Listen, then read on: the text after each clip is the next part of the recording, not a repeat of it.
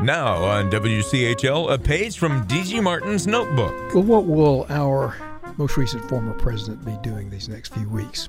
Well, he'll be reading, and he's encouraging us to join him. And the week before he left office, he talked to the New York Times chief book reviewer, Michiko Kakutani, about the importance of books in his life.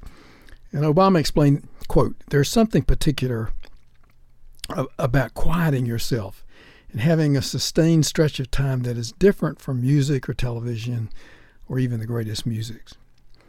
And so for the president and for you, I have some suggestions of North Carolina-related books for you and for him.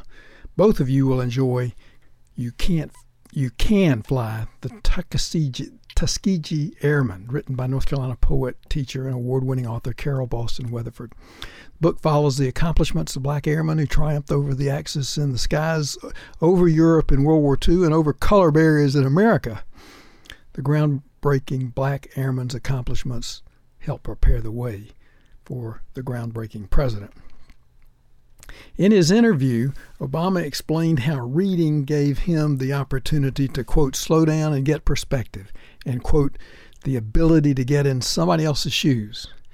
The state's former poet laureate and retired UNCG professor Fred Chappell's latest book, A Shadow of All Light, gives this kind of experience, showcases Chappell's wide-ranging interest, his imaginative strengths and storytelling gifts, and beautiful descriptive writing skills. His magical and speculative story requires a reader to suspend disbelief and enjoy Chappell's rich story set in an Italianate country centuries ago. He weaves in princes and pirates and outlaw bands and battle scenes that could keep Obama riveted to the page. If the former president misses campaign visits to local eating places, he can read the story of Foster's Market in Durham. For 25 years, owner Sarah Foster has made that business a favorite for food and fellowship. In her new book, Foster's Market's Favorites, 25th Anniversary, shares recipes, tells how her market came to be and came to thrive. Foster's is the kind of place that I wanted to feature in my new book, North Carolina Roadside Eateries, A Traveler's Guide to Local Restaurants, Diners, and Barbecue Joints. But I thought Foster's was too far from the interstate highway to be a convenient stop for travelers. Wrong. Turns out it's only 4 miles from I-40's exit 270.